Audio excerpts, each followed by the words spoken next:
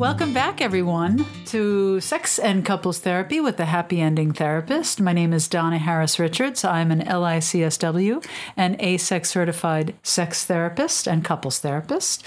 And I am here with my lovely, most lovely producer, Vicki, who keeps me going. Hi, Vicki. Hello. How you doing? Wonderfully. I love the way you say, hello. Hello, hello, hello. Well, and we are here today. We're going to do a little bit of a Q&A. And before we get to the Ask Donna Q&A, before we get to the Ask Donna Q&A, I would like to state my mission once again, which is to help people embrace sex-positive thinking and attitudes into daily life for optimal health, which includes sexual health. You know, we go for annual mammograms, pelvic exams, prostate exams for sexual health, and I feel we owe it to ourselves to check up on the emotional and mental health aspects of sexual health for total well-being and increasing pleasure, play, and passion in our lives. So, Vicki, how have you been? Been wonderful. Well, you look wonderful. Thank you. This is a new sweatshirt. Oh, it's darling. Looks nice and comfy. It is. It's so comfortable. It's the comfy work from home COVID outfit. When I have to start going back into the office and like putting jeans on every day or real pants, it's not going to be great. How are you doing? Oh, I'm doing great. I have not fallen victim, thankfully, to the COVID 10, 15, 20, whatever they're calling it, which reminds me of like what did they used to call it? The freshman 10 when you went off to college. Oh, yeah. Right? Freshman 20. Because I'm really lucky to have a spouse who's an amazing cook like you. And, you know, cooks really, really healthy stuff. And just walking a lot, you know, making sure to get physical activity and, you know, because the first thing I'm going to do when I get vaccinated and I'm, you know, good to go is get on an airplane and travel somewhere. And so I want to make sure that we all are. I want to make sure that my body baggage isn't too heavy to carry across the airport. So I'm trying to be mindful of that. And I just, you know, tend to feel better now that I'm older and 60, having turned 60. You know, it's really important. I'm finding more and more to be aware of how food affects my body. I mean, I've been aware for a while, but, you know, I try not to eat too late because when you get older, you know, that really affects you more and more. So just trying to be very conscious overall of what I put in my mouth and, you know, how active. It's really calories in and calories out. That's the way to stay healthy. And the kind of calories, too. You know, we're really lucky. We live on the South Coast in New England here. And so we have access to really great fish, very reasonably priced. So it's easy to eat healthy here. I felt so fancy at the beginning of COVID because I felt like all the seafood was on sale because all of the restaurants weren't taking it as much as they needed to because they weren't producing as much. So all the seafood was on sale everywhere. I was getting scallops for like crazy prices, like crazy low prices for pounds of scallops. And I felt so fancy because those things that normally are like summer things, I was able to have for more of the time. And has that changed? You've noticed the pricing has changed now? It's leveled out a little bit, yeah. Yeah. Right. I hear you. Yeah. So speaking of food, here's a Betty Dodson quote. We love Betty.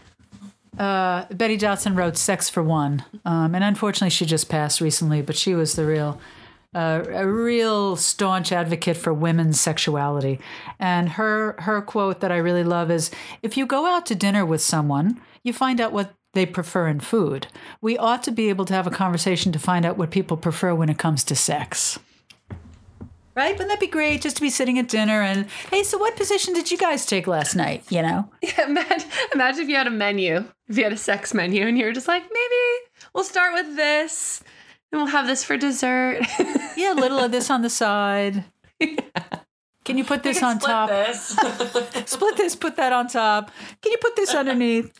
Yeah, that's good. Oh, I like that. And actually, here's one. Here's another quote. Dr. Ruth Westheimer. This is from her book called The Doctor Is In, Dr. Ruth on Love, Life, and Joie de Vivre. She says, I actually look for things to smile about. If I'm going to a concert later that night and I start to feel in a bad mood, I think about the wonderful melodies I'll be hearing later. I make a conscious effort to be positive. And if you want the most joie de vivre in your life, that's what you must do as well. Negative thoughts will pop into your head, as they do to me and everybody. But why give in to those thoughts and allow your mood to be dragged downward? My suggestion, she says, is to fight off the temptation to go negative and work at being positive. Try it out and see what happens. I'm willing to bet you find the experience worth repeating again and again. Oh. Little Dr. Ruth. She was quite the powerhouse. Dr. Ruth is... Love Dr. Ruth. And there's one more quote I wanted to kind of put out there. It's, I adore Dr. David Schnark. He's a medical doctor and a sex therapist. And he says, you don't think your way to a new way of living. You live your way to a new way of thinking. Mm-hmm. And that really captures the heart and the essence of sex and couples therapy to me, which is that, yes, we have to change how we think, but more importantly, we have to do something different to get something different. And the only way through is through, right? And that's a little quote on my website as well. So I think those quotes are nice ways to start today's little Q&A. Little Q&A with some scenarios that we have. I actually have 2 questions that are not relationship scenarios to start this off that I was thinking of as we were just like going through the different things that we talk about. And the first one is, do you know off the top of your head like the split of male to female of people that actually come to therapy? You mean couples therapy or individual therapy? Yeah, couples therapy or sex therapy. It's a good mix of both, males and females, right? Oh, yeah. I mean, oftentimes, I cannot give you the numbers. I would say, based on what I know and my training, that more women have the impulse to come to therapy versus men. And I will often hear women say, I wanted to start this process 2 years ago, but, he didn't think we needed it. Right, so this is in heterosexual couplings, and so my hunch is that it's probably more women than men,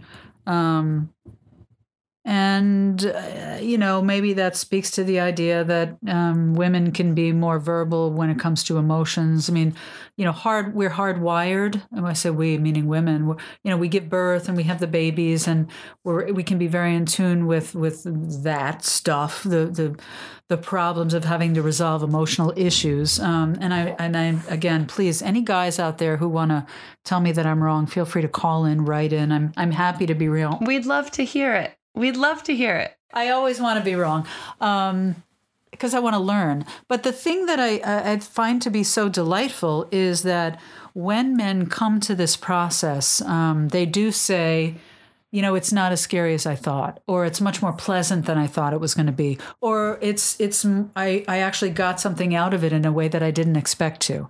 Because again, it goes back to expectations, right? We talked a little bit about expectations last time, and we focus on that quite a bit. So we have these expectations that we don't need therapy. I often will hear folks say, and particularly men, I just didn't think we needed anyone else's opinion on how we could get along. But there are human patterns, right? And it's, there's this idea that we get into habits and maybe destructive or bad habits. And I don't mean to use the word bad as a judgment, but just habits that aren't helpful to thinking about what's best for the relationship. And so it's really important to have a third party come in. I mean, it's like anything. It's like, you could be running or walking or lifting weights, going to the gym or doing some sports activity. And you might not realize that you're creating a bad physical habit where you're now having pain or you're experiencing some problem because you didn't realize that you need to be positioning yourself differently. You could be playing golf. You could be, I'm a singer, and I was singing for years and years and years, and I went back for voice lessons because I thought, I think I just need some retraining and to check in to make sure that I'm, singing correctly, my physical body and all of that. So it's just really easy to fall into the habits that may not be as effective for whatever the goal is as it might be. So I don't know if that answers your question at all. But. No, it does. No, it absolutely does. And then my second question, not related to a scenario, is just to talk a little bit about telehealth. We had gotten a question about how secure telehealth actually is, and I think telehealth is great, and I know you do too. So how secure is telehealth, and how does telehealth actually work? So I am a licensed independent clinical social worker, and we are regulated by a board. And as social workers, and also, licensed mental health counselors and LMFTs, licensed marriage and family therapists. I can't speak to their organizational bodies, but I know with social workers, we are sort of mandated, if you will, or, highly encouraged to be very ethical. And so with telehealth, we all use HIPAA compliant platforms, meaning that they're privacy compliant. So I use something called Doxy.me. Folks out there use Simple Practice. There are a variety of telehealth platforms where there's HIPAA compliance. Some therapists are using Zoom. I don't know exactly what the HIPAA compliance is with that. I think that that must be as well. I don't really use Zoom. But HIPAA compliance is key. And, so yes, it is private. Understand that with anything electronic, there's, I suppose, always a risk of a breach of privacy. But, people like myself do everything possible to make sure that we are working within a HIPAA compliant platform. Wonderful. Shall we jump into these scenarios? Oh, sure. Do you have a preference of which one you'd like to start with? I do not. Okay. I'm just going to jump right in. Sure. My wife and I have been finding ourselves in a constant state of bickering and can't seem to stop. We think therapy might help, but we're not sure where to start. It's never anything major, but the constant state of bickering is exhausting and we're both unhappy. Okay. Well, I would say that they should give a call. Feel free to find myself or a trained and certified couples therapist, because this is a specialization. This is an area where there's a specialty.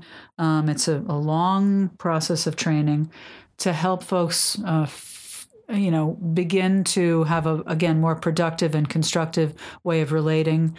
We can figure out where they're getting sort of knotted up, what are some of the triggers for these disagreements, fights. It's this John Gottman, Julie Schwartz idea of the 4 horsemen of the apocalypse, right? So they talk about the habits that couples get into, which is the criticism and defense cycle. Criticism and defensiveness are 2 elements of the 4, and then resentment and contempt are the other elements, meaning that, if we criticize and attack too much, we can become resentful over time. And when resentment goes on for too long, actually it's stonewalling and resentment. I got that wrong. I apologize. So criticism, defensiveness, stonewalling, and resentment are the 4 elements.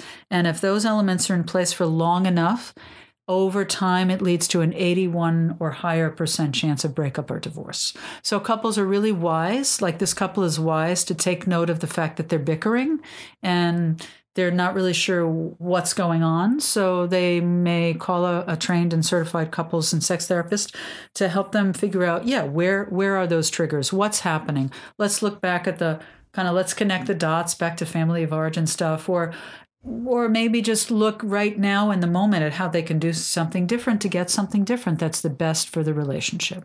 Because I think the habit that we fall into in a coupling is that we value ourselves over the relationship. And I really want to give that message to folks that if you want to stay in the relationship and have it grow over time, you're really thinking about the relationship first. How can I give for a better outcome? Like I'll ask couples quite often, what happened over the last week or two that you noticed about how you might have been healing the relationship, what you might have done literally to heal the relationship, or what you might have done to trigger or injure the relationship. And let's take a look at how we can do better. Do you think there's a difference between bickering and arguing? I hear that a lot, and that's just a question from me, but I hear a lot of times people be like, oh, we're just bickering over small things, but aren't all bickerments arguments essentially? I mean, I think bickering feels and sounds to me like a habit, right? So if you're in a habit of being of a negative mind, right? So let's remember that negative thinking comes naturally. We are all in self-protection mode. So when we are being negative with our partner in a bickering way, we're maybe just giving into that habit of mind where we're in self-protection mode. But that means we're valuing ourself as the individual over the best thing for the relationship. So oftentimes I'll say to folks, you know what? Instead of noticing the negative, notice something nice. Notice something about your partner that you really appreciate. What do you cherish about your partner? What are you grateful for? And literally, this is putting more positive neurons in our neural pathways. Any of my clients can tell you I talk about this all the time. I mean, it's really a brain function thing where we can develop more at that. So Vicki, you're a planter, you're a gardener, right? If you walked away from your plants and your garden and the things you grow, what would happen? They would die.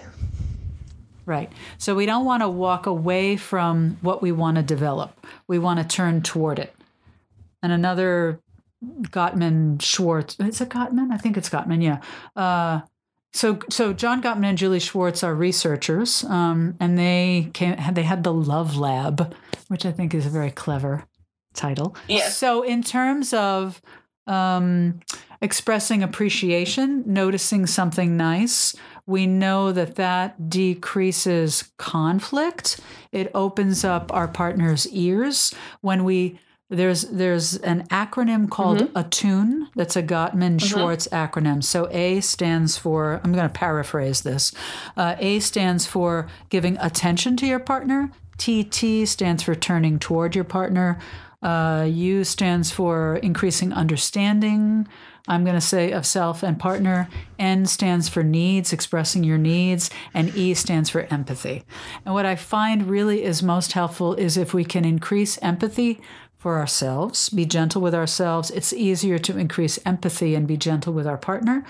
But if we only do that part, if we only start to develop empathy and gentleness for our partner, that's a surefire, quick way to get better in the relationship. So that's going to help with the bickering. That's going to help turn around that negative habit. And then the arguing, I think it's a little bit different in that, you may not be arguing because it's something that's a negative habit of mine. You may be arguing because you have a particular position about something, a particular point of view about something.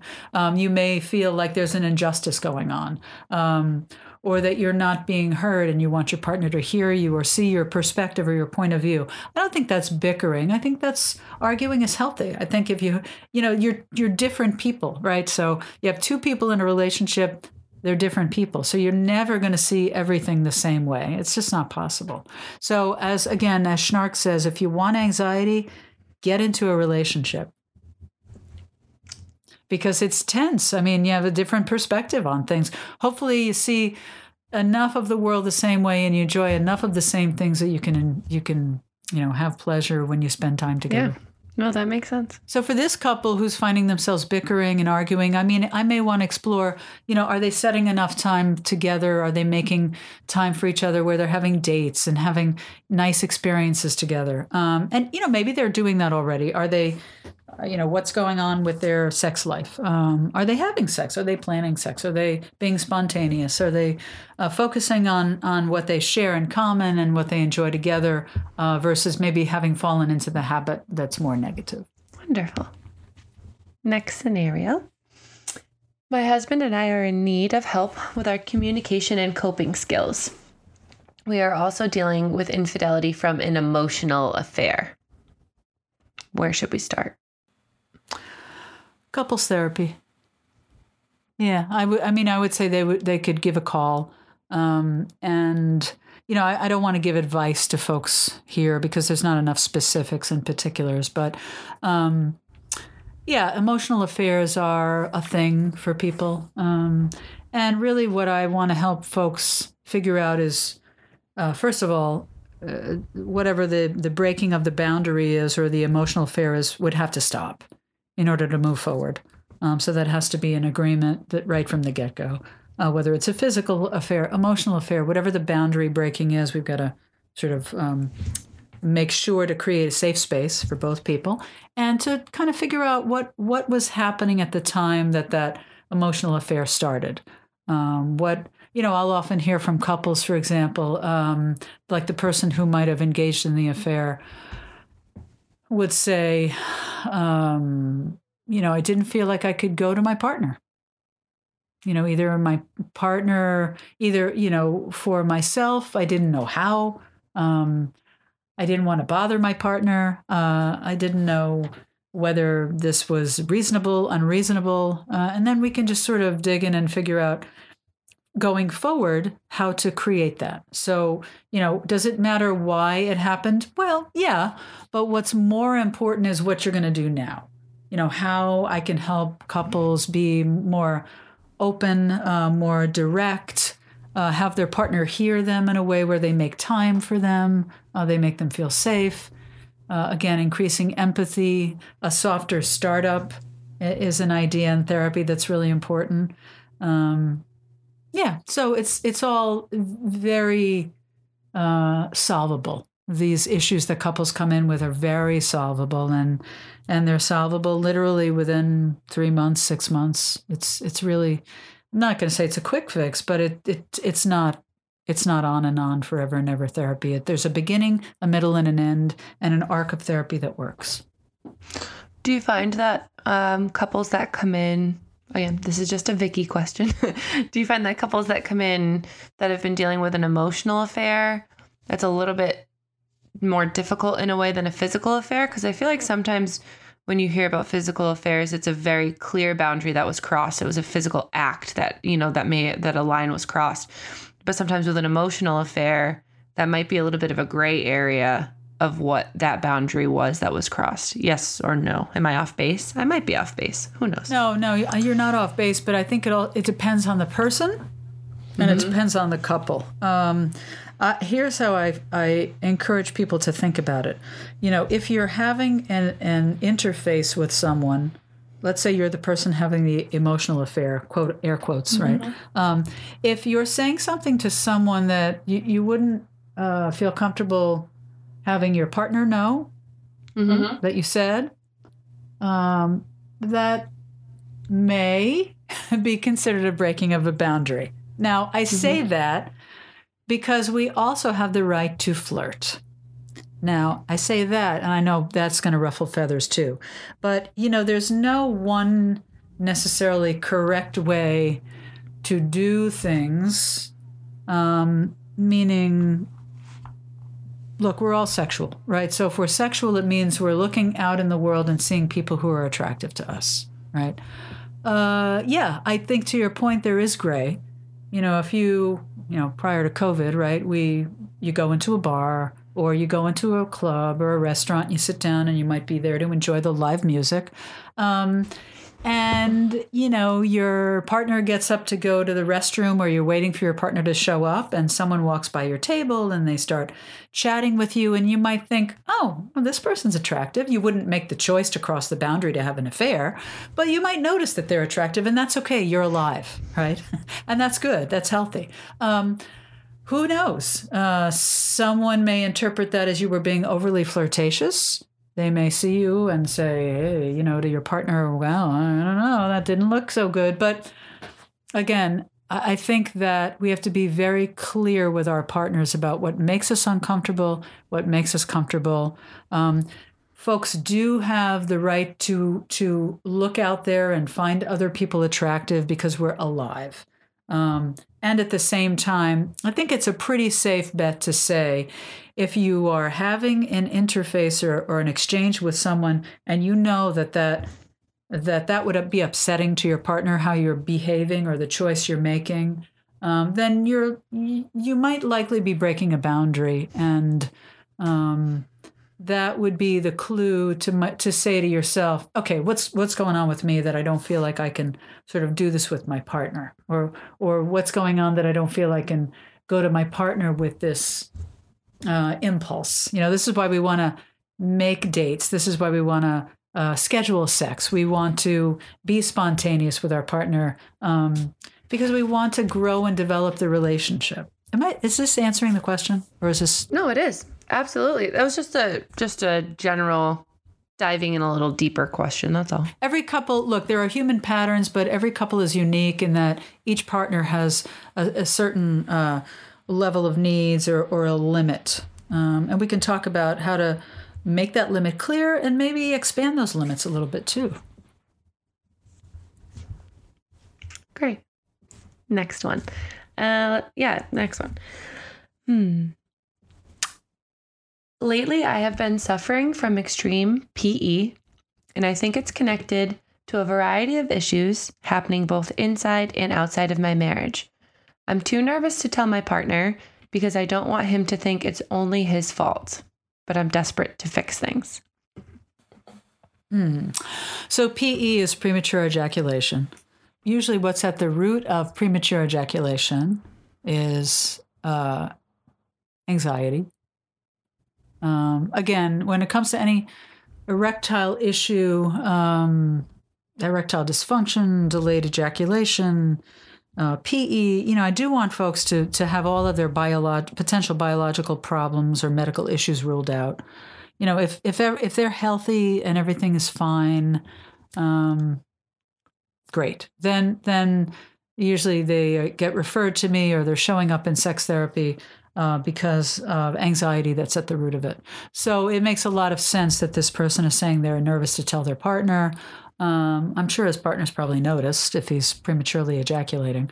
And so there are particular strategies and treatments in sex therapy that can be very helpful. One of them is sensate focus, slowing things down. And I explain that to couples in therapy. And I'm wanting, if people are in a committed relationship, my perspective is I'm really wanting folks to come together or to show up together to sex therapy.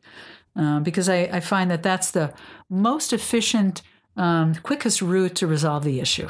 I want them to kind of come in, deal with stuff and get through and send them on their merry way, because there are so many folks out there that need help, and I really want to help the whole world.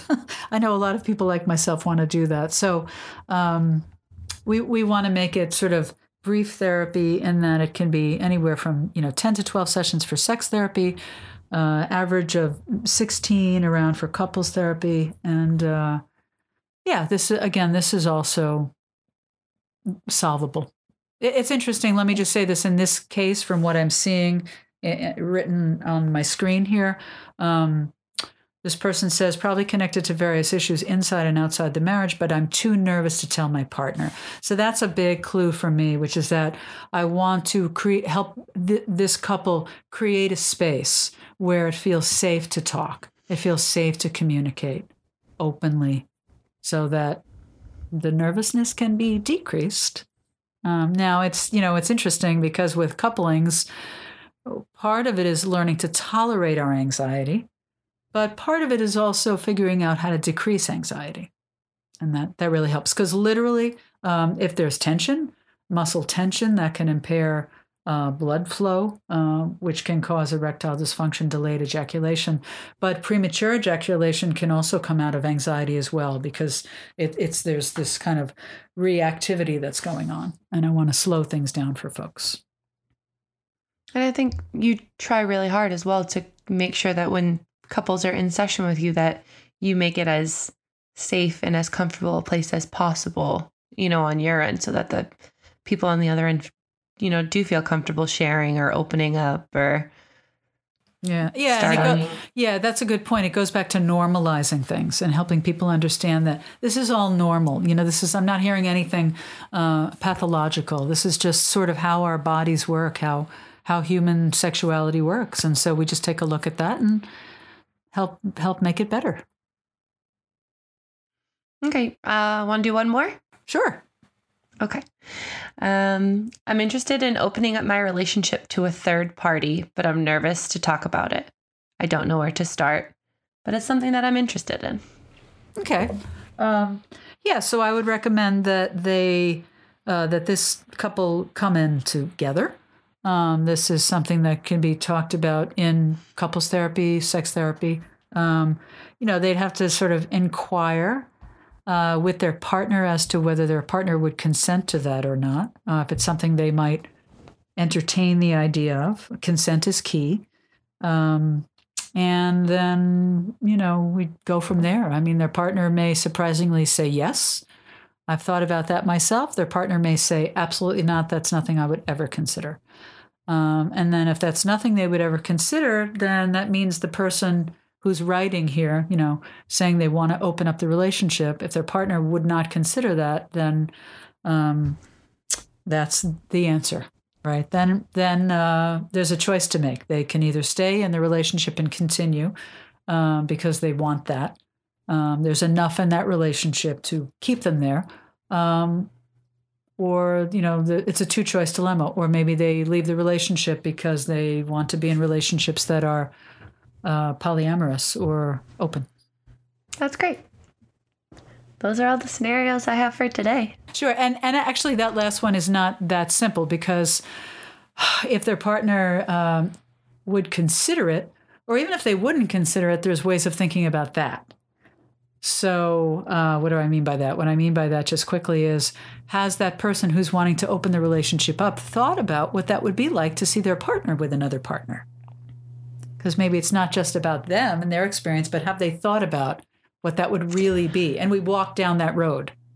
Because polyamorous relationships they're very structured, and I think a lot of people don't realize how structured they actually are. But the structure and the thought that goes into them to make sure that everyone feels comfortable and that everybody's on the same page, and it's a lot of work. Yeah, you have to build trust, and yeah, absolutely. So great. That's cool. We did our little Q&A today. Thanks, everyone, for joining us. Thank you, Vicki. Thank you, Justin and Paul in the back. Always good to have the boys around doing their thing. And once again, just remember that you can find me on Facebook. My name is Donna Harris Richards, LICSWCST. You can find me on Facebook at The Sex and Couples Therapist. You can find me on Instagram at The Happy Ending Therapist. If you'd like to call the office, the number is 508-990-9909. My website is www.sexandcouplestherapy.com. And remember to always make time for pleasure, play, and passion. And I look forward to our next get-together. Take good care.